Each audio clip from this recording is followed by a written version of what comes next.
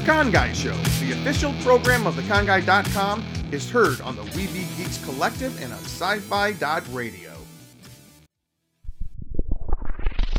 You're listening to the ESO Network, your station for all things geek. We have 30 seconds to describe Thunder Talk. We got big interviews. Super rad music. We're proud members of the ESO network. Yeah, they're probably going to fire us. I wouldn't blame them. We've got jokes. Adult jokes. And nerd junk. Woke nerd junk. All the woke nerd junk. Find Thunder Talk on the internet. And the ESO Network. Ta-da! The house looks just like the one next to it. And the one next to that. And the one next to that. A young couple live in it. Give Ken a kiss. You are so obnoxious. With their 3 children.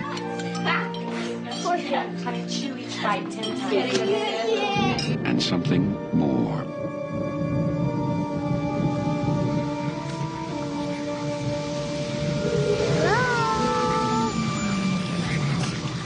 They're here. Sweetie, remember last night? Do you remember when you woke up and you said they were here? Uh-huh. Well, who did you mean? Who's here? TV people. Something's funny going on here next door. Something, We were wondering if maybe you had experienced any disturbances lately. what kind of disturbances? I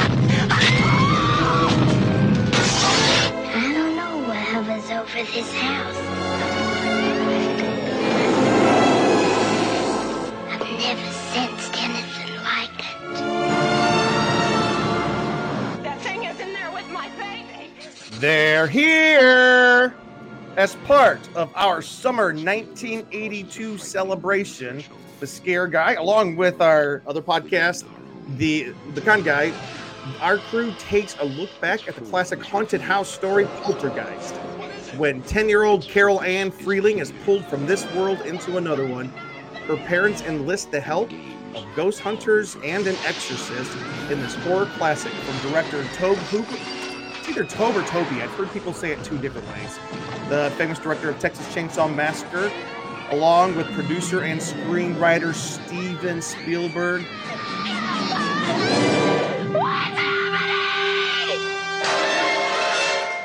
Poltergeist. It knows what scares you. Remember, it knows what scares you. Hello, everybody. My name is Jim Fry, James D. Fry on Instagram, one of your horror hosts tonight. Let's go ahead and start up to my left and see who else we have with us tonight.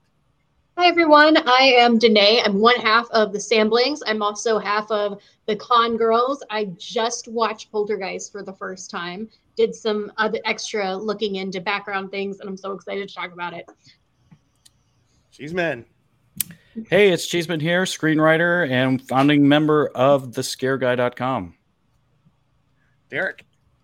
Hey, it's Derek, writer, software engineer, various other nerdy things. And founding member, happy to be here to talk about this movie that I would not have seen as a child. And if you showed it to me, my mom would have killed you and built a house over your grave. And last but not least, Natalie, one of our favorite horror experts, and her cat. And my cat, Charles. Yeah. I'm Natalie. I'm a producer of Fear Inc., a great horror film. You got to check out this holiday season, on Peacock. So why not? Oh, it's on Peacock, huh? It's on amazing. Peacock. Nice. Yeah. Awesome. Horror Inc. is it's one of those films that I just Fear love Inc. watching. I've seen it a couple times. It is funny. It's good, and it's scary, and it's gross. It's super fun. It's in the vein of Scream. If you like the Scream movies, you're gonna like Horror Inc. Yeah. Fear Inc. It's called Fear Inc., Jim. What did I just say? You said Horror Inc. Horror Inc. There I go. There I go. I blame it on the punch that I'm drinking called Phantasmic Punch. It's a beer from Frogtown Brewery over in East Los Angeles. Phantasmic, of course, referring to spirits, but it's a great beer. I'm just gonna tell you right now. Yeah. So, anyways, just we are heading into the sixth season of The Scare Guys. Everybody knows we have celebrated our 5th birthday, which was the last show we had.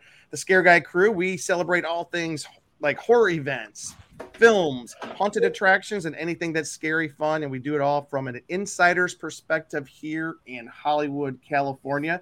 And tonight, of course, we are talking about a movie which I probably have a little bit more invest in this movie than most folks here, since I saw it when I was 13 years old, when it first hit movie theaters, Poltergeist. But everybody else, who knows? But I just want to say hello to a couple of people real quick. Jonathan Wilkinson, scary guy. Yeah. Jonathan, I think you were working up there near the Overlook Hotel at one time, which is kind of cool. And Lily, hello. Good to see you, Lily, as always. Anyways, guys, we got a fun show tonight. I have something to share with you guys real quick before we start the show. And that is dun dun dun.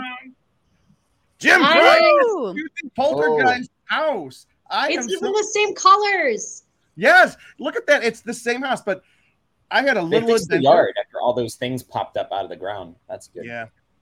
Well, I have just a little tiny bit. Let me see. Here we go. And I'm going to share this. Hopefully this works.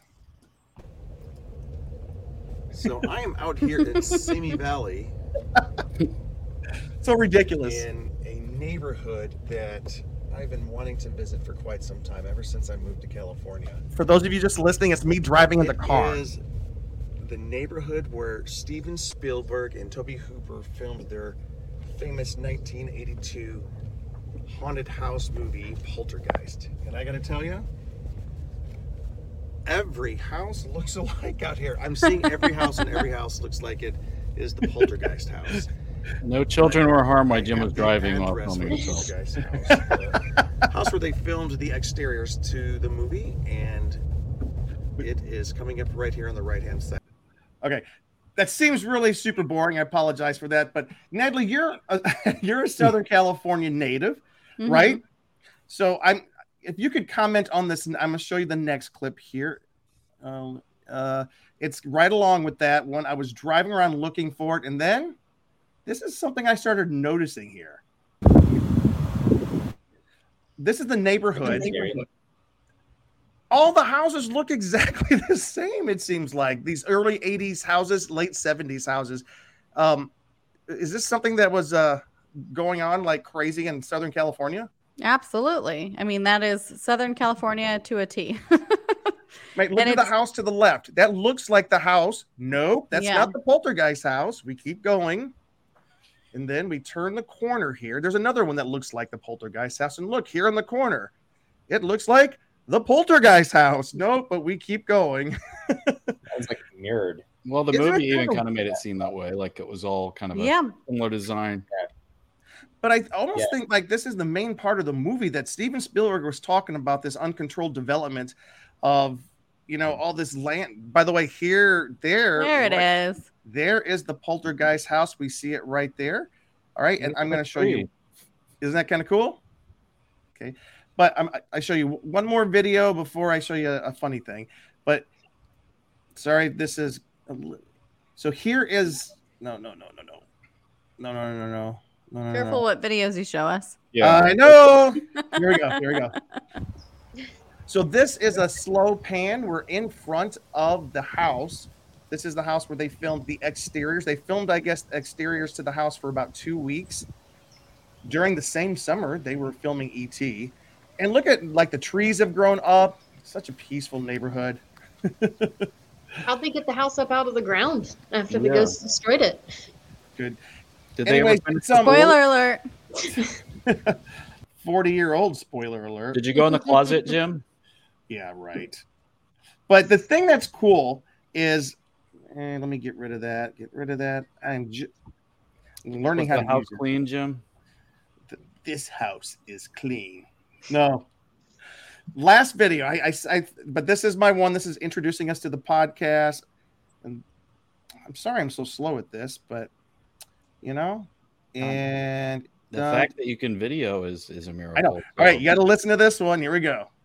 Hey, this is Jim from The Con Guy and The Scare Guy. We have a cool show up here this week. We are actually talking Poltergeist, and I am sitting here right now, standing in front of the exterior, the home that was used for the exterior in the movie 1982's Poltergeist, produced by Steven Spielberg, directed by Tobe Hooper. Some would say co-directed by Spielberg and Hooper, but yeah, that's for another time.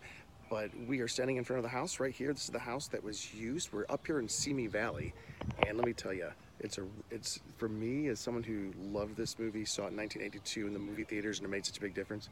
It's so cool for me to be here, standing in front of this house right now. I think that's the quietest you've ever talked, Jim. I know, it's crazy because I didn't want to look like some creep. I probably did look like a Too creep. late. I was going to say, did the owners of the house like run out and yell at you? Just hearing This you whisper. cannot be the first person that has done that, though. No, it's not. And for the record, because every house in the neighborhood looks alike, that was my second take on that video I just showed you, because the first time I was in front of the wrong house. Show us that video. I was sitting that video, I should show that one, but I was actually sitting in front of the wrong house, and then a guy comes out to water the lawn, and he just points. I'm like, okay, I get it. I'm at the wrong house. Oh, my God. I'd be mortified. I would have just gotten in my car and driven home. Do people live there and they just deal with people coming by? This I wonder house, if that, like... Oh, this house is actually, and there, it's online, so I can tell you, it was shot at 4267 Roxbury Street in Simi Valley. It was built in 1979. It's still owned today. It was last sold in 2009. And it's a 4-bedroom, 2.5 bathrooms, 2,300 square foot home. And right now the value is at $1.06 million. Big difference. And houses are kind of skyrocketing around here. But when I was there, it didn't appear like they kind of peaked and they're starting to come back down a little bit, actually. Yeah. That's about what I would expect for a 4-bedroom around here, whether an average 4-bedroom with no movies having been filmed there. So. As Derek is currently in the housing market, so he kind of knows what he's talking about there. Wouldn't it be great if these people were like super in on the fact that it's like the Poltergeist house, and like for Halloween decorate it like it was the end of the movie? That would be so fun. Yeah. Have you been out to the Laurie Strode's house in South Pasadena during Halloween, Natalie? I haven't. Well, they put pumpkins on the front porch.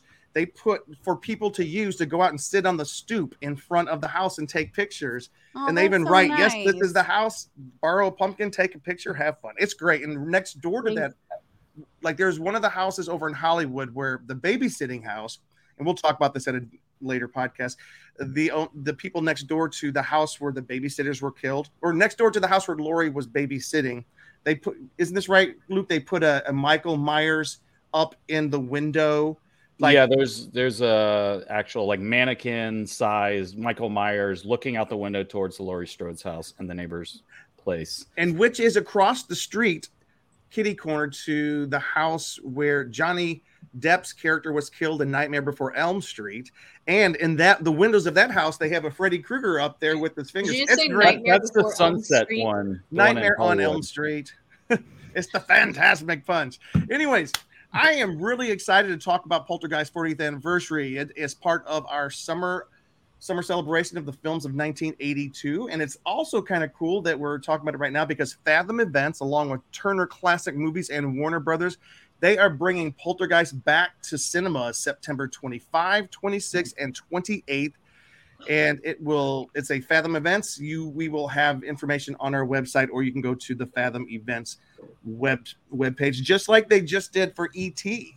Are they doing IMAX or anything special with it? I think so, yeah. Okay, that'd be cool. You guys want to go for my birthday? Yeah, when's your birthday? September 28th. All right, sounds good. All right, let me just ask right around the room. We'll start with Natalie. We have this on video, Jim. You did confirm that that's what we're doing. Oh my gosh, I'm always you so can play polite. this back. I'm one of the worst guys. This is what you do with Jim. You get him to make promises on the podcast, and he will fully keep. Like, I don't remember saying that. Well, look. By the way, Jonathan just answered our question. He was working right up there by the hotel that the Shining was based on, the Overlook, which is kind of cool. All right, Natalie, my question for you: can you talk to me about your first time seeing Poltergeist and what was your response, or what was your react? What'd you think of it? I feel connected to Carol Ann because I was very young when I saw the movie.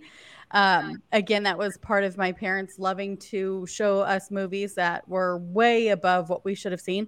Although on the rewatch, I was so surprised to see that it was a PG rated film. I was like, what are you talking about? Like, this is crazy.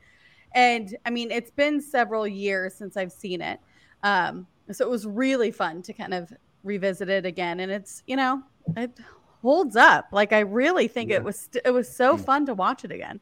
That's what I was going to ask you is, does it hold up for you? Absolutely. I enjoyed literally every minute of it. And it's probably been at least 10 years since I've seen it. That film, they had to fight for it to be rated PG because back in the olden days, they had G, PG, R, and X on up. And by the way, is it Toby Hooper or Tobe Hooper? I've heard it said both ways. I think it's Toby, but I could be wrong. All right. It's spelled Tobe, but I'm going to call him Toby because it's easier. But like, you're right. It's kind of surprising that movie was rated PG because most PG movies today, almost every Pixar film is rated PG these days. So it's kind of surprising. This movie where a man rips his face off of his skull was rated PG, but apparently the gore is unbelievable, which is a lot of fun. And there's drug use, and I was like, what a fun married couple. I was like, relationship goals, like, absolutely. Wasn't it interesting? They're sitting there smoking weed while they're reading the biography of Ronald Reagan. Yeah, such as the 80s. But this movie was they had to campaign the ratings board. Steven Spielberg went to them personally and was like, we need this to be rated PG, because at the time he goes, Steven Spielberg doesn't make R-rated movies. He makes PG movies. And then just 2 years later, 1984, of course, he released Indiana Jones and the Temple of Doom, which along with Gremlins were the two movies that caused the PG-13 rating to come into existence. So it is interesting to watch it today. Yeah. Derek, do you want to go by yourself, or did you watch it with Danae? I watched it with Danae. Yeah, I had seen it before, but only a few years ago. Maybe 3 years ago, if that. And it just, and it's one of those where you can see why it was so, why it has had such staying power and why it was so successful, because it, as you've said, it's unlike a lot of haunted house movies. It's more of a roller coaster. You don't have like little slow suspense building things and you're like, oh, what was that noise? And then wondering what's going on. It's very early on in the movie that really dangerous things start happening. All the weird stuff with the tree, and then that turns out it was just a distraction so that they could get the girl sucked into the closet, and all that goes on. And then, like, for so much of the movie, they're still in the house, which I've never understood. And there's stuff whirling around the room and everything. This was actually the most plausible staying in the house movie I've ever felt watching. Well, yeah. Like, I get why behind staying, but I don't understand why the other two kids are still there. Like, it's not until almost the end when they have them go stay with someone else. But I agree with Natalie that one of the things about most haunted houses that is so maddening is like, why in the world are you staying in this haunted house? This one, they had a reason. Not without my daughter. They're not leaving until they find their daughter. So this one, they kind of like fixed the problem that most haunted house movies suffer from.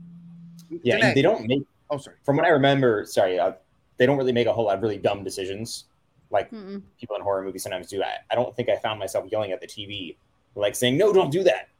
Don't go in there. Don't open that door." It's more just like, "Go, yes, go, open that door." I think the only thing I felt watching it last night was like, okay, close the curtains if you don't like the tree. I don't understand why that's not an option. They didn't have curtains. They had curtains in the bedroom. They had curtains? Wow. And I was like, you just, if you're scared of the if you're scared of the tree, it's a creepy fucking tree. Close the curtains. There's something. The dad should have thought about that. Even the kid. Like, you're scared of this tree, you can cover that and then go to sleep. I don't know. Kind of like you did with the clown. Exactly. I had enough sense to cover the clown, but not close the curtains. Mm-hmm. All right, Danae. Could part of it been to explain that? Could part of it been he wanted to see the lightning so he could count? Oh, I mean, you could still kind of see the flicker, but if it was closed, then you wouldn't know how close the lightning was. So maybe that was part of it. Well, I'll buy it. Okay. That's how I'll explain it away, I guess. I like it. Okay. Danae. Yeah, so going into this, I wasn't totally sure what to expect. Hey, Danae, we're losing your audio. Lost you, went underwater. Okay. There you go. Can you hear me now if I move a little closer? Yes. Sorry, I'm away from home, so I don't have my microphone tonight. Because like I remember like there's so many old scary movies that you can watch, and there it's like, oh, this isn't scary, it's silly. And then one time in high school, Derek and I tried to watch Night of the Living Dead, and that movie is terrifying. It is still one of the scariest films I've ever seen. So I was a little like, I don't know if this is going to be scary or not. I'll watch it on a night when I can watch it with my brother, and also when I will not be home alone after. But I really enjoyed it. Kind of like to bounce off of what Luke was saying with the lightning. I think a lot of the stupid moments were kind of justified with a little bit of logic. Not all of them, but most of them. About the only time in this that I was yelling at the TV, not over people being stupid, it was when the dad goes to the paranormal investigators and he's like, yeah, my oldest daughter is 16, my wife is 32. Wait, say that one more time. We did Say that one more time. Yeah. Oh, when the dad goes to the paranormal investigators and he says to them, my oldest daughter is 16, my wife is 32. Yeah. True. It's her stepdaughter. Yeah, but that's never But they explained. don't ever later, explain it. Yeah. But, they don't really And clarify that in the film. she calls her mom. You know, I'm like, Yeah. wanted to kind of know a little bit more about that relationship. As the person who has seen this, I would guarantee you I've seen this movie no fewer than 30 to 35 times since it came out. When I was a kid, back before VCRs, I had this thing called Laserdisc, and my friend Patrick up the road had a Laserdisc, and this is the movie we watched over and over and over again. In my entire life, whenever it's on, I'll watch it. I've never known that was his stepdaughter. I never knew that. How? It's her stepdaughter. It's his daughter from a previous marriage or relationship. And that's why the mom didn't seem to care much about her. Just I always thought they were just crazy hippie parents, and she had her daughter when she was 16. You wonder. Well, because also like the mom doesn't seem to be that bothered when the construction guys are like flirting with and hitting on the teenage girl. Yeah. You might are a child. In today's viewing, can't film that it's now. a little bit like the mom would go out there and take a rake to him, but the teenage daughter kind of took care of it and like flicked him off, and the mom was like, good for her, just kind of laughed about it. I'm not saying that's the correct way to handle some lecherous guys out in the yard, but it did stick out. I'm surprised they kept their job. Right? Yeah, it's like maybe we have someone else dig the pool. So let's talk about this for a second. The question I was going to ask, I think we kind of answered. So many haunted house movies make the audience wonder, why in the world did they not just leave? Was it plausible for them to stay?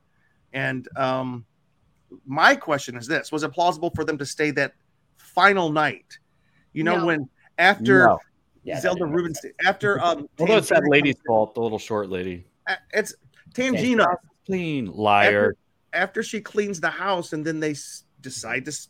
She gets in the bathtub, and they're going to bed for one more night. What do you guys feel? Is that a realistic? Well, it did sound like the dad was just going to have to be out a little late, but they were still going to leave that night. It's just that it was going to be so late the kids needed to sleep a little bit.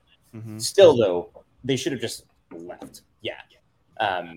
It still felt like that was like way past bedtime late. Yeah. Like I think they maybe needed to have done a better job with like, oh, it's only 8 or 9 p.m. or something. It felt like it was midnight. He was out really late. Or if the dad had like late work to do, why not go to the hotel first and then go? And then he could go to work from there. It's like, how would that mom be able to relax at all enough to take a bath? Like I still even obviously have seen the movie before. I still felt so trusting of, why can't I think of her name? JoBeth Williams. No, Regina. What's the little lady's name? Oh, that's Tangina. Tangina.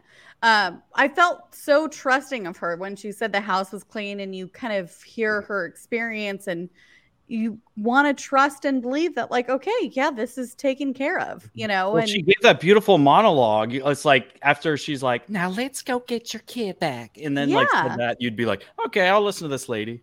Absolutely. So I was, even still knowing what happens, I still felt, okay, yeah, I totally buy this. And it's, as much as there's past trauma in the house and maybe not a good vibe anymore, and you wouldn't want to live there, I can kind of see where you're like, I think things are going to still be okay.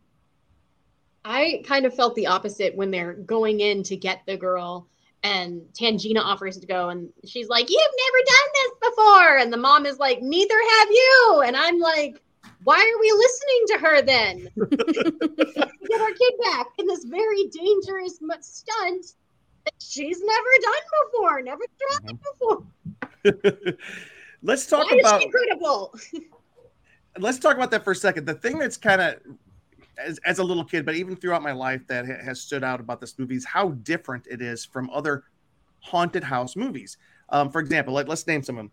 The Uninvited, 1944, creepy and atmospheric. The Haunting, 1963, based on The Haunting of Hill House, which Netflix did later, which was one of my favorite all-time How shows was that on one TV. in the theater, Jim? What that? How was that one in the theater? I never made it. No, but I'm just naming these haunted house movies that Burnt Offerings. Did anyone see Burnt Offerings? Karen Black. She was slowly decaying in the up. You got to get to the 80s for us, Jim. Okay, almost 80s. The Amityville Horror. I'm wearing the Amityville Horror tonight. One of my favorite all-time horror movies. But Amityville Horror, The Shining, Changeling, The Others with Nicole Kidman, Paranormal Activity, all these haunted house movies. They were more atmospheric and creepy. Some crazy things would happen. You'd hear a scream, a door would fly open, maybe somebody got dragged across the floor, but nothing like Poltergeist. Poltergeist is, as Derek described it, a roller coaster ride. So can we talk for a second? What is it about Poltergeist that makes it so different than almost any haunted house movie that we've seen over the past 50 years? I do feel like the start of it being potentially not as threatening. Mm-hmm. And it kind of gives you, seeing how much fun she's having in the kitchen and kind of playing around with things. Like normally people would be absolutely terrified in that moment. And maybe that would be the thing that would make you pack up and leave. She's kind of exploring it and kind of wants to figure it out. And it doesn't feel dangerous to her. And so you're kind of like, you're kind of laughing about it too. You know, you're kind of along for, I am very curious about ghosts. I think a little too curious about ghosts, and they know, and they won't come show themselves to me. So I think I completely buy into, I probably would be spending my time trying to do this in the house too, you know? I got a ghost. Hey, pass the beer. Sorry. No, Natalie, I'm with you. I one of these days I will tell my story about when I lived in a purported haunted house for almost 3 months before I moved out and moved to another state and left all my belongings behind almost. My mom's watching. She knows what I'm talking about. But I agree with you. The thing that was so cool about this movie, it was so human. It was so... I have a review here from LA Weekly from the time. It says this: Poltergeist has a humanity, a care for genuine human feeling rarely found in scare movies. I left not so much afraid of nightmares as I often am, but hoping to find a ghost of my own to mess with. That's kind of weird, but like, it's just kind of like all the reviews you read about Poltergeist is the care that Tobe Hooper and Steven Spielberg took to create like just a lovable family that we really cared about. And a lot of that was done with humor. You talked about how the mom, this hippie mom that probably, they are hippie parents, having come of age in the late 60s. Now they're in the 80s and having kids of their own. It's a whole different thing. And I think Steven Spielberg was playing with that a little bit. But like when the mom first shows off the fact that the chair slides and that the daughter slides, she's jumping up and like, yeah, this is awesome. We don't see stuff like that in haunted house movies. And then the good thing they did, like as a writer, is they contrasted the dad's response. So it wasn't like the same thing. He kind of was like, whoa, and kind of like just sat by the wall. So like good writing kind of has contrast and like differences in characters. And when we were watching with Patrick, it's just like, are they always going to keep making jokes and things? But like real life, you aren't like serious all the time. They had very like natural reactions to some of these situations, which I think built to that humanity of us like liking them as characters, and especially that slowness in the beginning of like you really kind of fall for each member of this family, and there's individual things they do to make you like each one of them. So when things get more and more intense, you're like, oh no, I don't want the kid to get sucked in the tree, and like all that like stuff that's happening, you cared about them. Where you see like the new Jurassic World, and you're like, you know, a dinosaur could eat any of these characters right now, and I want Luke, I thought you loved that movie. What? I thought you loved the new Jurassic World movie. I did not like the new one. But to Luke's point, and it kind of adds on to what Danae was talking about, and we did watch it with a friend of ours, Patrick, who most of us know today, and he kept commenting, he's like, wow, they keep on, this is funnier than I would expect. Like it was so much of it was funny. And Danae, even the point you were making when they were about to go into the closet, the crazy light-filled closet, and Tangina's saying, I'm going in. And the mom's like, I'll go in. She'll come to me. And Tangina goes, well, you've never done this before. The mom's like, neither have you. And Tangina's like, you're right. Okay, you go in. That was funny. And it's like a weird, funny moment. And perhaps one of the second most extreme moment of the movie. And can someone talk about the humor? Like, did the humor take away from the horror, or did it add to it? I think it adds to it, because this is something that even Charles Dickens talked about in some of his books, is, you know, in the old theater, as he called it, which was a while before him, you would have a very, very serious moment. And then right after, you would cut to the court jester making a joke. And it was kind of like that. There's so much tension. You have to have that release for a moment. And of course, it does circle back to the fact that we care about this family. We want to see something good happen to them. We want to see them win. But, you know, after seeing all these hard things, having that moment of like Tangina going, you're right. It's kind of like, slight release to all the pressure that's been building. Yeah, and so I got a question. Go ahead first, Eric. I was just going to say, like, it's similar to tragedy or like really heavy drama. When it's done well, you see the joy in the characters' lives too, and that's why there are stakes. You know, if it's just like, oh, life is just sad all the time, and then people are going to die, then it's like, well, who really cares? Because their lives are miserable already. I haven't connected with these people at all. But in this, like, we're seeing those different levels, and that it creates more of a reality for us. And like you were mentioning too, it's more like how many of us would react, because it's not going to be the same reactions for everyone. You would be making jokes at some point in a really tense situation. People do that. Like people do it. I mean, that's why Scrubs worked as a comedy. That's why MASH worked as a comedy. You know, when we as human beings need to be able to laugh in the face of tragedy and horror, you know, without, like, the way the movie does it, though, it doesn't make light of what's actually going on. It doesn't lower the stakes in any way. Because there's a way to do it that would be very wrong and would just not play well. But it's done in a way that, like, oh, it's the characters saying things that human beings would say in the moment that we can relate to and laugh a little bit at to release tension.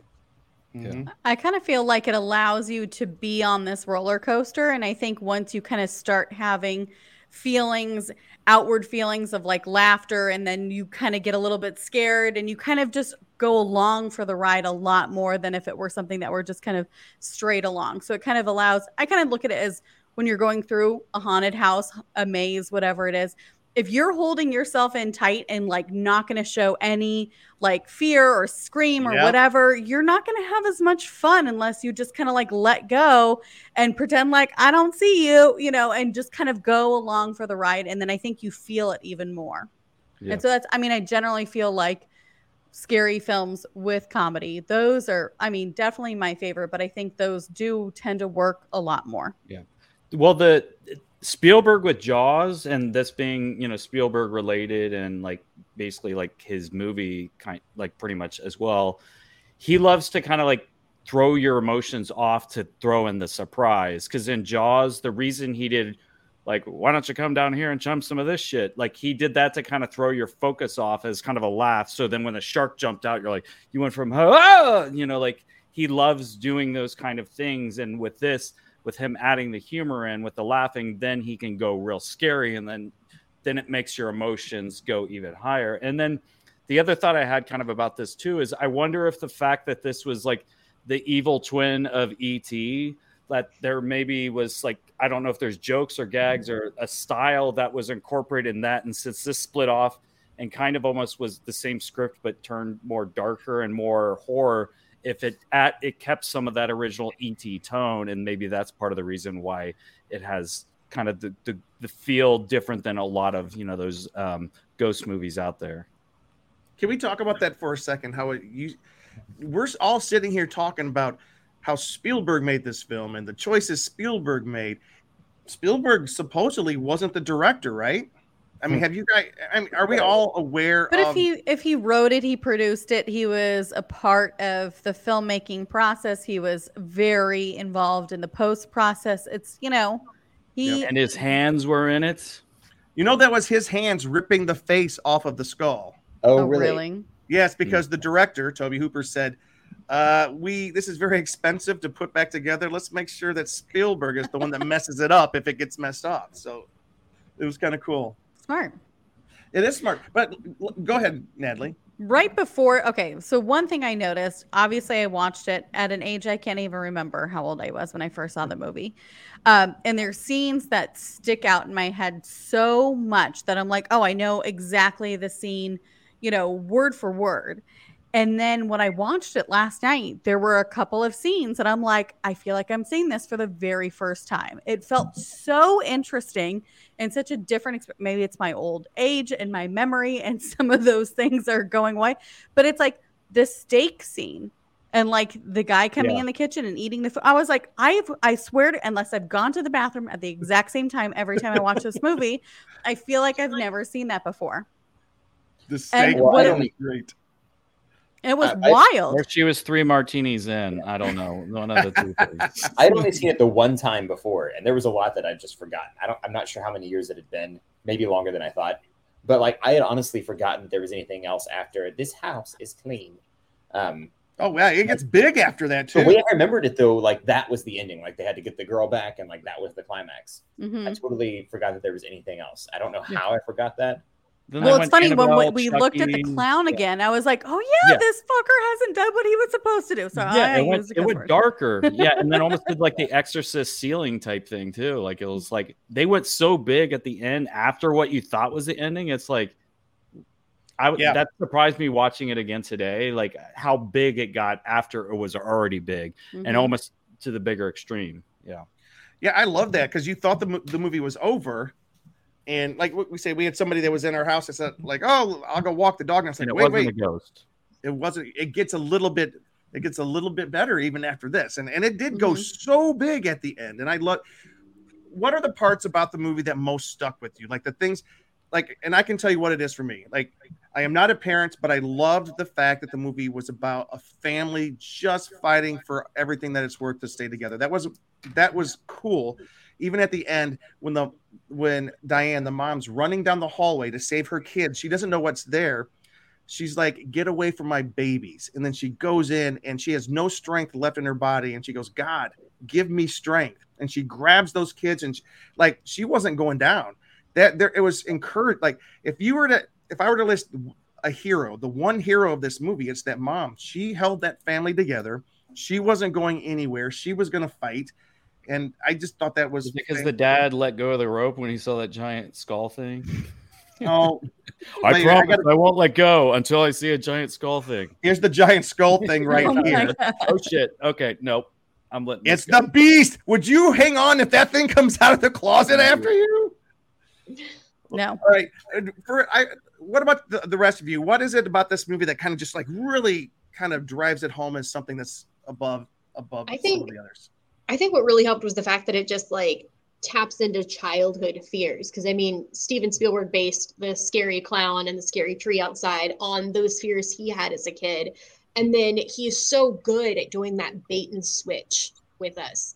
Because, in the very beginning, you see somebody on a bike and it's such like a Spielberg-esque opening to have. And then it turns out to be this middle-aged guy with a bunch of beer on a kid's bike. By the way, why is he riding a bike, do you think? Why is he not driving?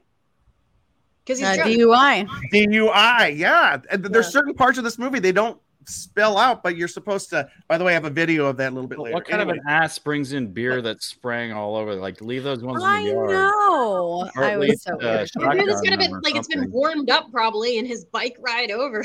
But then of course like that moment, and then I think one of the best bits in the movie was, we spent the whole thing wondering like, what's this friggin' clown gonna do?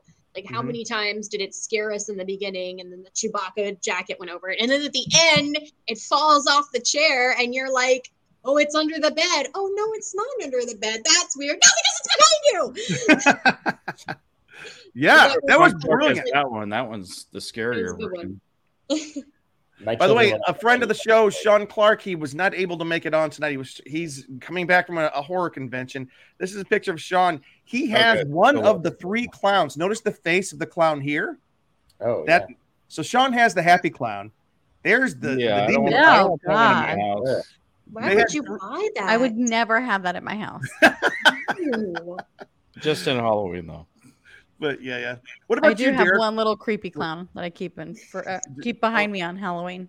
Yeah, I'm not so much of a clown guy, but McDonald's is as clowny as I get. Derek, what about you? What stuck out to you? What is it that cemented this movie for you? Well, the first time I saw it, what I remembered the most was Tangina. And maybe that's why, because that stuck out the most. I was like, oh, wow, she's my favorite. She's the best.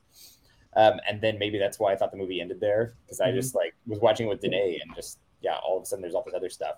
But it's kind of like so many other movies we talked about, how you watch it again as an adult and you have a different perspective. Like, I was an adult when I saw it the first time, but I was a little younger and I had not had any kids in my home yet. And now that I've got kids I'm responsible for, some of them who have been through serious trauma, I'm like, I get very protective. And it's funny because I've been that way when I've watched some scary stuff anyway. Like the first time I saw the first season of Stranger Things, I was just like, protective gear, or that protective mode just kind of hit me.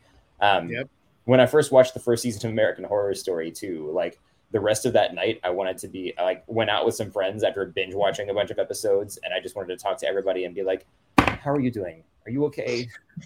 And so like now movies like this will do that to me. Like anything where kids are in peril or just even at risk of like feeling lonely or scared. And I'm just like, oh, please help the babies.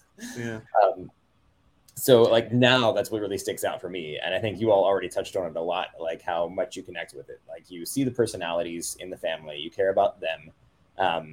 And there's the childhood fears, which helps you empathize with the children, but seeing it as adults, we really like that protective mode kind of kicks in, and we just want to make things okay. And so like I'm in my mind thinking, oh please, mom, dad, come on, you can do this, you can do it. So that's the emotional core of it for me now. Yeah, I agree. And I do, I was going to comment, like, just because I love reading the trivia on IMDb. Like, I've heard stories before about Steven Spielberg on sets being very protective of the children, like just forming a good relationship with them and looking out for them. And in this one, like the little girl in it, like the one scene she had a really hard time filming. Oh, yeah, precious. The one scene she had a really hard time filming was the scene where there's like, they have a huge fan blowing to do it, and like where she's getting sucked into the closet and she's holding under the bed. Yeah. And if you look, there are other shots in there where it really just looks like a dummy. And it's because like that's the one scene that she like really scared her, and he went to her after that first take and said, "It's okay, you don't have to do this anymore." And similarly, I think like there was one scene with like the clown choking the boy where like he really was starting to choke a little bit and his face was kind of turning red. And like Steven Spielberg was like, okay, nope, let's fix this. And you hear stories about that too, with like E.T., the things he did to look out for the kids, and him like even looking out for them later. Like there was some story about him like sending a package to Drew Barrymore, at the risk of getting into any content that would not be family friendly. After Drew Barrymore's incident posing for Playboy, he sent a package to her that was like a blanket and a note that said "cover up." I only know that because like years ago, seeing some interview with her, and she was talking about it and didn't take offense at it. She saw it as him like being really protective. He's like a dad, yeah. And like I really, you hear stories and there's always scandals about people in Hollywood. I really hope that we never hear that about him, because like it does seem like he's really protective of them. And I think that does kind of come through, because we talked about that with E.T. and when we were talking about that movie a few weeks ago on the Con Guy, but it kind of comes through here too. You see that like, just wanting to make sure the kids are okay, you know? Yep. And there's something in a lot of his movies too about just like the importance of people looking out for each other. And also like, you know, having a healthy respect and interaction, you know, where there are supernatural things in the film. Because you've, like with Indiana Jones, there's always the stuff like he doesn't believe at first and then he kind of comes around to it. And in this one, you've got stuff like when the mom actually says, "God help me," all of a sudden she does have enough strength to get the kids out of the room. Yeah. Which is interesting. You know, I think like him having that Jewish background, a lot of that does come into play, but it's also something that so many families can relate to, you know, that just, you know, if there is something supernatural, there's like, there's a strength to be found too. And let's talk about this real quick. And I don't want to go too long. If the tagline of the movie was, "It knows what scares you." It knows what scares you. What is it that scared Robbie, the boy? The tree. And Lightning. the clown. And that was brilliant, the way the tree and the clown, that's what came for him throughout the movie. What about Mom? What was it that scared her? And this is a big part of the pool. Yes. Oh, right. At the very beginning of the movie, she's talking about when they're sitting there smoking. She's like, "What about the pool?" Because you're trying to figure out, why is Carol Ann sleepwalking? They thought she was sleepwalking. And the mom goes, "What if she walks into the pool?" When the mom was younger, she used to sleepwalk, and her parents were afraid of that. And towards the end, what was the big thing that happened to the mom? She slides down into the pool, almost drowning. So where they used real human skeletons in filming and did not tell the actors until later. I don't understand how, I read that too, and I don't understand how that is possible or legal or like health-wise. How is that? See, all I could do when I from Indiana Jones. When I saw that scene, I had to laugh because all I could think of was in like Scary Movie 2 when the skeleton is chasing the one girl down the hall, and then the other girl turns around to see it, and she's like, "This is a skeleton. That's his bones."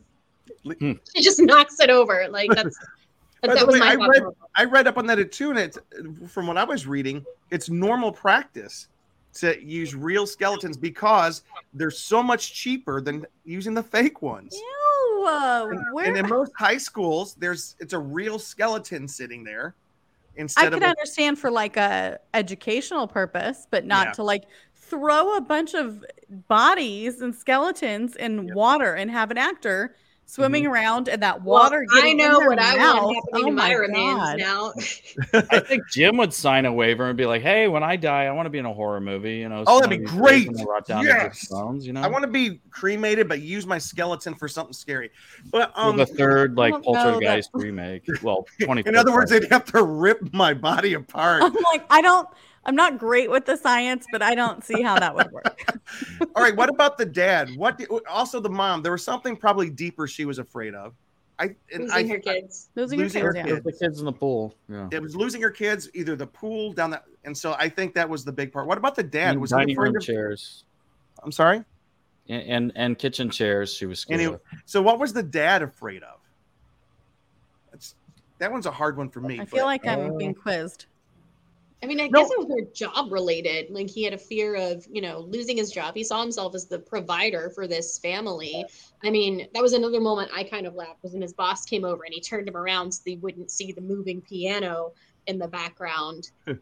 But is that the correct answer you wanted? I don't know what the answer is. I like that answer. Not being able to protect his family, because I think he feels like he failed the family when she disappeared, and you see like his face changes and his eyes are all dark, and like if he feels like he's not in control or not as the man being able to protect them 100%, that's what kind of and he was like living his worst fear, kind of. I agree. Just barely holding on, and like like he just didn't want to like lose another person, especially after the wife came out and she was unconscious. It's just like his whole world, like he's like, now I've lost two of them and I failed twice or something, and being able to protect these people. I do think he felt he couldn't protect his family and care for his family. I felt, because everything that he was fearing, there were even moments when you saw the biggest hurt on his face is when Tangina's talking to the mom, Diane, and says, the child will only come to the voice of its mother. And he just turns away. Like, it hurt him deeply that the mother is the protector in this point, and he couldn't be the one protecting. Well, except, finish your thought, I think. And then, but he was viewed as the discipline, later. And so and that caused a problem. So if there's little things you start to pick up, like, oh, that's, you feel the emotion of what each of these characters are going through. Yeah. But hey, let's talk about Derek. You were saying something? Oh yeah, go ahead. I was going to say the same thing. Like, he had to jump in and threaten to spank her, and he's like, I've never touched her. I've never done anything like that. But yeah, so like he's going against what his views of how to care for his children, and he's like, feeling powerless when he wants to be the protector and has to like threaten to punish her instead. Yeah. So can I say one quick thing before we move? I feel like you're about to. So you were saying the tagline was "It knows what you're." What was it? What was the tagline? It knows what scares you. Do you think Stephen King's writing of It was somewhat affected by? I mean, with the clown, with that tagline and saying "It," and then the whole "It's" thing. Because I looked up online. I think in 1986 he came out with that novel, which is 4 years after that. So I feel like that could have somewhat affected him writing it, because this thing, knowing your fears, and just that tagline, like, oh, I wonder if this tagline what that would be like as a movie. Maybe because Stephen King was initially the first person they asked to write the script for this movie. Steven Spielberg wrote an 11-page treatment in 1980 titled Nighttime, and he wanted the emerging face of horror to write the script off of this idea. King and Spielberg had a pleasant lunch, discussed the plot, but then King's publisher allegedly asked for too much money. So that's interesting that you bring that up. Yeah, I feel like he's like, after seeing this, I want to make my own version. This kind of gave me some ideas, and then he wrote that novel and stuff and took it kind of even bigger with the clown thing. According to the Wikipedia page, at least, it says that he, like, the first idea spark of it came to him in like 1978, and he started writing the novel in 1980, and then finished it 5 years later. So this movie would have come out right in the middle of that. So it's possible. There's probably a lot of cross-pollination, I bet you. Yeah. Two things I do want to talk about. I want to hit. I do want to talk about the controversy that goes back and forth about who really directed the movie. And then I'd like to delicately talk about the supposed poltergeist curse. We've all heard the poltergeist curse. If anybody has Shudder, they have a series called Cursed Films, and they spent an entire episode talking about the poltergeist curse. And we had the director of the episode on to talk about it with us, so it was kind of cool. But let's talk about the perception through the years that Tobe Hooper was brought on, almost like just because Steven Spielberg he wasn't allowed to direct both Poltergeist and E.T. Both movies going on at the same time. E.T. came out 1 week later in June than Poltergeist did. And the movie feels much more like a Spielberg film in many spots than it does a Tobe Hooper film. This is what Tobe Hooper had to say. He goes, "I've been asked about it so many times that I feel the record should be straight." He was being interviewed by the AV Club. He says, "The genesis, the start of this rumor came from an article in the LA Times when we were shooting the practical location of the house outside for the first 2 weeks." He says, "I had second unit shots that had to be picked up in the front of the house. So I was in the back of the house shooting Robbie and the tree, looking down at the burial of the little Tweety bird. Steven was picking up those different shots for him." So the LA Times said they split up the shots. The LA Times showed up and they found Steven Spielberg shooting a lot of the film, like the little race cars going on. And it started becoming a legend. Tangina, the actress, what's her name, Danae? Zelda Rubinstein. Was only on set for 6 days, and she claimed that the entire time she was on set, she was directed by Steven Spielberg. She didn't see Tobe Hooper. So this has kind of taken on a life of its own, to the detriment of Tobe Hooper, because this is probably one of the best movies he's done. What do you guys? Rumor is that Spielberg, who was often on set, served as a creative director and handled major aspects of production, like the casting. and he would take over for directing. And then, I don't know. What do you guys think? I feel like that would be incredibly hard to have Steven Spielberg write and produce your movie and be on set every day and you not kind of roll along with whatever he wants. Yeah. It just, I don't know how you have any creative legs to stand on. And was that intentional? I don't know. I mean, I love Texas Chainsaw Massacre. So it's like to me, I don't know. That's a much harder, darker film. It's hard for me to say if I like that more than this. I might, So, but it's like, but he wasn't Steven Spielberg. So it's like, I would imagine that's a really hard time on set to be like, oh, sure, that's a great idea. Sure, I'll go shoot the back of the house while you shoot the front. It's just, I don't know how one would handle that. Yeah. Yeah. It's a rumor that's persisted to this day. What is it about this film, if you were to look at what makes it very Spielbergian? What are the Spielberg touches that you can see that makes it feel like Steven All the Spielberg? stuff we've been talking about for the last hour. Yeah. I agree. Not enough flashlights on the camera, though. Let's talk about the curse. And I don't want to be exploitive about this because people died, and especially the little girl. I mean, Carol Ann, Heather O'Rourke. So here's the poltergeist curse in a nutshell. The poltergeist curse is this. Heather O'Rourke, who played Carol Ann, she died at the age of 12 of cardiac arrest and septic shock. Dominique Dunn, this one was awful. She's the older sister. She played Dana. She was murdered by her ex-boyfriend the same year the movie came out, the day before Halloween, in her driveway. I think it was a couple days after Halloween. Well, no, she died a couple days after, but she was he attacked her before Halloween, went to the hospital, then passed away a couple days later. Julian Beck, who in the sequel played Kane, he died of cancer while he was shooting the film. Will Sampson, who played Taylor in the sequel, died of a kidney failure a year after the film's release.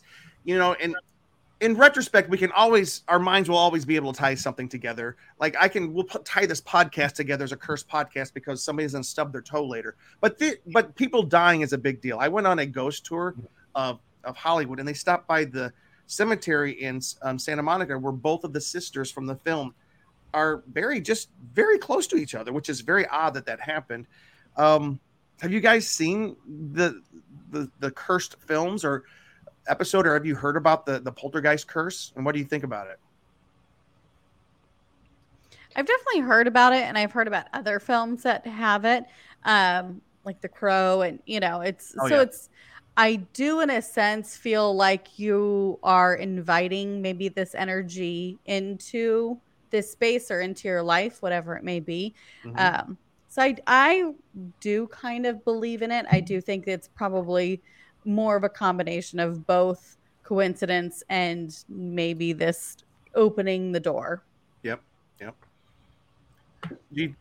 Something we talked about. Oh, I'm sorry, Jim. Were you going to say? No, I was going to pitch it to you guys. What do you think? Okay. Well, I was just going to say, we've been kind of upfront on here before. Most of us are pretty religious on this podcast. And we do believe there are things out there that you are not supposed to mess with. Spiritual warfare is something very real. I personally don't always get behind the whole ghost idea, but I do think it's very possible for demonic things to masquerade as ghosts in order to get closer and to deceive people. But I don't know that I wasn't there. I wasn't born yet, so I can't tell you for certain. I think it's just an unfortunate coincidence in something like this. Obviously, like you just said, Natalie, we do have to be very careful anytime you're near something of this nature. But I mean, that's something Derek and I talk about after we watch the movie is like, okay, well, let's pick another movie from the 1980s. And like we said, turned 40 this year. How many other films have had people in them that have since passed away? Of course, a lot of this was very close together, but a very big production with a lot of people in, if we look at it now, there's a lot of situations where things like this have happened. I think it's just because the film was so dark that it's pinned on, a curse. I remember the first story I heard was that Heather O'Rourke died because she was so scared during filming. And then of course, after Heath Ledger passed away, a lot of people said it was it's because he took himself too seriously when he was playing the Joker, when now we know it was just an accidental Oxycontin overdose. It's just so much misinformation happens. It's hard to take any of it seriously, but at the same time, handle things of a spiritual nature carefully. I agree. We used real skeletons. I know that's what they're blaming it on. So did the Goonies, right? No, but I don't think that film is cursed. No, to Natalie's point, it is kind of interesting. A lot of people blame the curse on the fact that real skeletons were used without. By the way, the actors didn't know. Jo Beth Williams did not know that she was swimming in the water with real skeletons, and later when she was told, she was horrified at this fact. And that's kind of horrific. But I do agree. I do believe there's something beyond this physical world. I go to church. And I've heard this, and I know what the Bible says, but I also know that we don't know everything. And like Natalie says, whether it's energy or spirits or whatever, there's certain doors that just got to be careful. Just like Danae said, when you start opening these things up, I do agree there. Cheeseman, you look like you want to say something. I'm just scrolling stuff online on the movie. Okay. I mean, I would think if somebody's using my skeleton to be a prop in a movie without my consent, I'd haunt the shit out of you. Well, apparently Jim would be really happy about it. So. No, I don't want to haunt. It sounds like he's giving his consent. Brad's here. Hello, Brad. Amanda's birthday is almost here. Hello, Amanda. And Amanda says she's had some very real ghost experiences, and I didn't believe in ghosts before that. I think that's we're gonna hear those. No, like I talk about, like I had some very real experiences. I'm reticent. I don't say ghosts or haunted house. All I know is for 3 months I lived under situations that in totality altogether are just bizarre. And I'd be one of those people you're like, why are you still staying in that house? Because I didn't have money to move. That's all there is to it. But that being said, I do have a couple interesting things. Did you know that Drew Barrymore was she auditioned to play Carol Ann, but Steven Spielberg thought that she made a better, what was her character's name in E.T.? Something. Gertie. Yep, Gertie. Drew Barrymore. Sorry. Also, the imploding house was a 6-foot wide model. It took 4 months to create it. And they basically put it on a funnel and pulled it down through the funnel for that effect that you saw. And I do want to, I don't want to end without talking about what Luke was talking about. The genesis, the idea for this movie came to Steven Spielberg while he was on set for filming Raiders of the Lost Ark, but it came back earlier. It was supposedly dreamed up during Close Encounters of the Third Kind. This was originally thought of to be a sequel to Close Encounters, and it was called, the original name, was it, Luke? Dark Skies, right? Yeah. Maybe. Dark Skies. It was meant as basically a horror movie. So he pitched it to Tobe Hooper, and the idea was a family in a house being tormented by aliens. And Toby's like, I don't like the alien aspect. Let's make it supernatural horror. So 2 movies were birthed out of this. E.T., which was the nice alien coming to the planet, and Poltergeist, which was the evil aliens, which turned out to be ghosts. Both movies were filmed the same summer. Both movies came out a week apart. And both movies, here we are celebrating both of them 40 years later. Guys, I just got to ask you, what is it about not E.T., I'm so sorry. What is it about this movie that makes it something worth watching today, 40 years later? I mean, I'm going to say I don't like E.T., so I prefer this version. What? On record. On record. I do just feel like it feels like a very real kind of ghost story. I know maybe that's more of my naive self, and that's something that I'm eager to see a ghost at some point in my life. There are movies that feel not possible. And even though some of the things that we're seeing in this movie do feel so fantastical, it does feel like parts of it are possible. Things and elements that we're seeing, the ghost moving certain things, a lot of that does seem like you could see that at some point. And so that terror feels more real too. By the way, just to throw this out there, Amanda said, I don't think all spirits are bad. My family and I are fully cognizant of the fact that my stepmother is still floating around, keeping an eye on us. Oh. That's nice. Sounds creepy, Amanda, but that's cool. No, we can joke with Amanda. I think we'll have to. Hey, Amanda, the next time we get together, let's exchange ghost stories. It is the season, by the way. Derek, Danae, before we quit, why is this movie something that you think still resonates today? It looks like Danae froze. So okay, she's afraid. Look at that's a scared. Oh, she's back. Oh, I think a lot of it is just how different it was, and at the time, really terrified people, because it, like we talked about it. You know, I mean, I borrowed the phrase from you earlier, saying it's a roller coaster, unlike most haunted house films that are the slow burn, and I think all of that just being really monumental, being very different from what had come before it, and leaving a certain stamp there. Also, that Steven Spielberg just kind of knows how to get human emotion really well. I think all of those things came together for it to be just a well-made film, and it resonated emotionally really well with people. And now there's a nostalgic factor attached to it as well. And so because of that, it's just kind of stuck. People are still going to talk about it. They might attempt some more remakes. I doubt it'll be that good. And yeah, for me, of course, like even watching it, seeing it much later, like there's still that emotional connection, you know, like where you're getting, okay, like I totally get this. Like if I were a dad in that situation, I'd be desperate to try to protect my family. Probably would have gotten the kids out of there a little sooner. Would have brought, you know, I'm Protestant, but I probably still would have brought in a Catholic priest and my own pastor and several other people to like really pray, and still like gotten all my stuff out and moved. Even if I didn't have a place to stay, but like, you know what? A lot of people are camping out in LA these days. You know, we've got a tent. But you wouldn't have left your daughter behind. Yeah, you wouldn't have left your child behind. No, I'm saying before that ever happened, like there's a chair, like chairs are just moving around on their own in the kitchen. No, we're out of here. Yeah. Luke, what you think? I'm gonna try to sound really smart. I'm just kidding.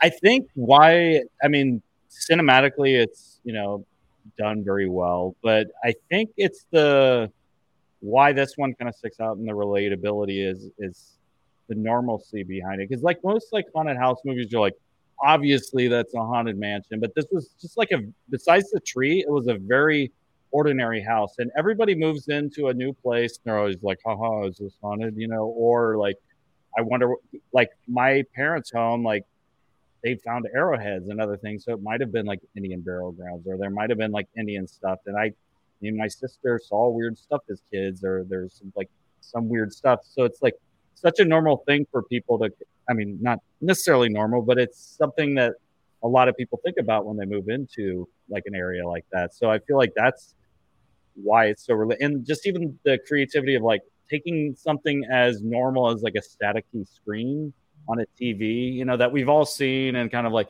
oh, am I almost seeing something when you look at it long enough, or almost hearing something, and adding that as kind of the launching pad for this whole kind of scariness thing. I think those two elements of just a normal, and even like the fact we were like watching it during the day, and I'm like, this feels kind of like the movie, because it was just as scary sometimes or weird during the day as it was at night. And I think that was smart as well. And even watching it during the day, I'm like, this still feels kind of, because you feel like you're in your safe environment, but then this movie kind of says, even when you're in like the safest time of the day, or it feels like a normal house or apartment, like something could move or something weird could happen. And that's, I think, what really kind of makes it stand out and feel so personal in some ways. I rate this movie throughout my long life as how many martinis? No, and I think it's because I saw it at such a young age. And I want to show you something. This scene right here. So this is the scene. There's Zelda Rubinstein's Tangina in the back, and there's the mom and dad, Diane and Stephen, they're getting ready to kiss before they go in. When I was 13 years old, I saw this movie, and I came home and I drew that picture right there. Oh my God. No, I was 13 years old. My mom sent me this picture today because she knew we were going to do this. Oh my gosh. This movie had a big influence on me.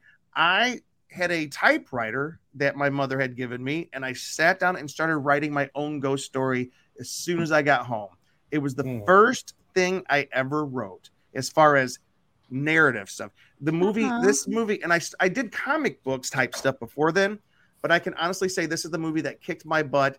And we've lost Danae. She was having some tech problems, but she's going to text me her final thoughts, and I can share it for her. But this is the movie that pushed me towards becoming a writer, and I still regard it. It's in my top 5 movies of all time for me, and I loved it so much. I remember living in the plains of the Midwest and northwest of Chicago, out in the farmlands, and watching Siskel and Ebert review this movie that summer, and I couldn't be more excited. And I think it's either Siskel or Ebert, one of the two of them, or I might have read it in People magazine or something as a kid, that it said that's where I got the whole roller coaster. Like, I had never thought about haunted house movies or horror movies being roller coaster rides. And I was like, wow. And it really moved me.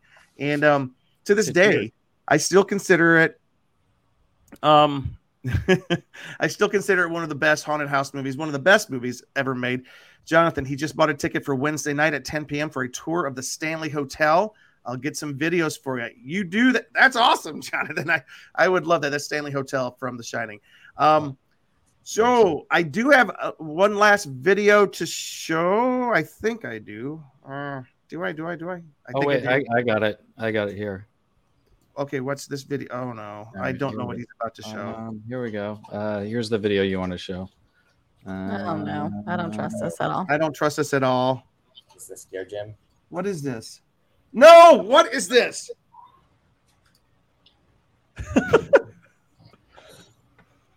Poltergeist. Oh! Get that off the screen. One thing I did notice in the end of the movie, when Dana comes back from being at her friend's house on that last night, the massive hickey on her neck. I never noticed it before. It was hysterical. I was like, this girl, she thought she was safe too. She thought everything was fine. She was saying goodbye to her friends. Really said goodbye to one of them. Natalie, did you see the remake of Poltergeist, the new one? I think there's been with Sam Rockwell. Yes, but I saw it when it came out. I haven't. I feel like we all didn't like it, and we talked about this because I know me and Jim came back and watched the original that same night. The same night, I said I got to see the original. But I don't like. I can't remember anything from it. Yeah, I can't really either. Other than like this wasn't that good, you know, like. Yeah. Hey, I do have a cool piece of trivia real quick before I know we got to end here. I've always wondered, what is the dog's name? E-Buzz. Do you know what that is? I finally looked it up today. The dog's name comes from a Saturday Night Live skit in which Dan Aykroyd played an art critic named E-Buzz Miller. Aykroyd co-starred in producer-screenwriter Steven Spielberg's movie 1941, the year right before this one. So it was kind of a tribute to this character from Saturday Night Live. I never knew that. E-Buzz. Interesting. I always thought it was such a dumb name for a dog. So, hey, before we close, Jim, can I tell you Danae's thoughts? Yes, please. Yeah, so she said, I think this film lasted because it is well done. That's because, 1, it's Spielberg, and 2, almost all the effects are practical. The best CGI will look bad in 5 years, but really cool puppets will always look like really cool puppets. Additionally, the Goonies had a real skeleton for One-Eyed Willie and human blood on the treasure map, but it's been fine. Josh Brolin is doing well. And then she just says, my name is Danae. I'm a writer and comedian in LA. My next stand-up show is this Sunday, September 4th. Nice. I mean, I think Josh Brolin is doing well, but I think people don't talk about his issues with Diane Lane as they do current people in the Me Too era of things. What? Yeah, they had like a altercation, and I think he was arrested. He beat her up. Wait, if that happened in the last 5 to 10 years, he wouldn't have a career anymore. It's weird how people just forget about things like that. I have never even heard about this. I heard about that. Oh my gosh! Kind of like Sean Connery, like sometimes you smack a woman or something. Yeah, that's Aaron. awful. That's awful. Shut that dog up. Is that E-Buzz? I did want to. I think I have one video. Luke, can you get rid of that video, please? Dublin has an hour time limit. Which one? Okay, I know we got to stop right now. Here's my last one. This This is my last video that I shot. I just thought this was funny. See if you recognize it. Who do you hit with your car? No, I don't hit anything. Wait. Here we go. Look, look, look. Freeze. Does that look familiar? Da-da-da. It's right there. Oh. I just thought it was. Nice. I know. You think like I'm going to get a this beer right there for him? This is the beer scene. I just thought it was kind of funny. Look, I'm going to remove this. Yeah, there we go. Hey, guys, my name is James D. Fry. Thank you for joining us tonight to talk about Poltergeist, one of my favorite all-time films, and I think one of the most enduring haunted house movies of all time. Steven Spielberg, Toby Hooper, God rest his soul. You guys did such a great job, and thank you for this, and thank you for watching us tonight as we continue to celebrate our summer of 82. We have a few more movies to hit before we are done. Cheeseman. I'll let Cheeseman end, but let's go down to Natalie. Natalie, tell us where people can find you and whatnot. At Natalie Michelli. I don't do all the socials. I like Instagram. Follow me there. And hopefully we will see some cool horror stuff from Natalie pretty soon. Hopefully. Hopefully, yeah. Derek. Hey, I'm Derek. Yeah, you can sometimes find me on Twitter at ConGuyDerek. However, I'm always complaining about how much I hate social media because I'm kind of curmudgeon like that.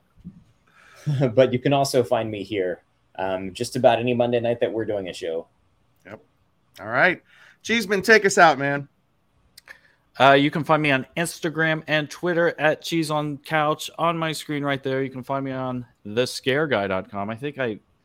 I think I introduced myself earlier as the Scare Guy. Hopefully, we check out the Con Guy as well in case I did that. But we're going to be doing a lot more Scare Guy now. We're going to be doing Halloween Horror Nights. Got movies to see, lots of things to talk about, and hopefully some special guests. So yeah, welcome to the Halloween season. Yes, and if you guys liked listening to Natalie, please send her some good vibes because we want to keep her on here helping us with the horror stuff because she's a specialist in this and we love having her on. I love it. Love it. Ready for a pumpkin martini. Pumpkin martini coming right. Yep. All right. This podcast is done.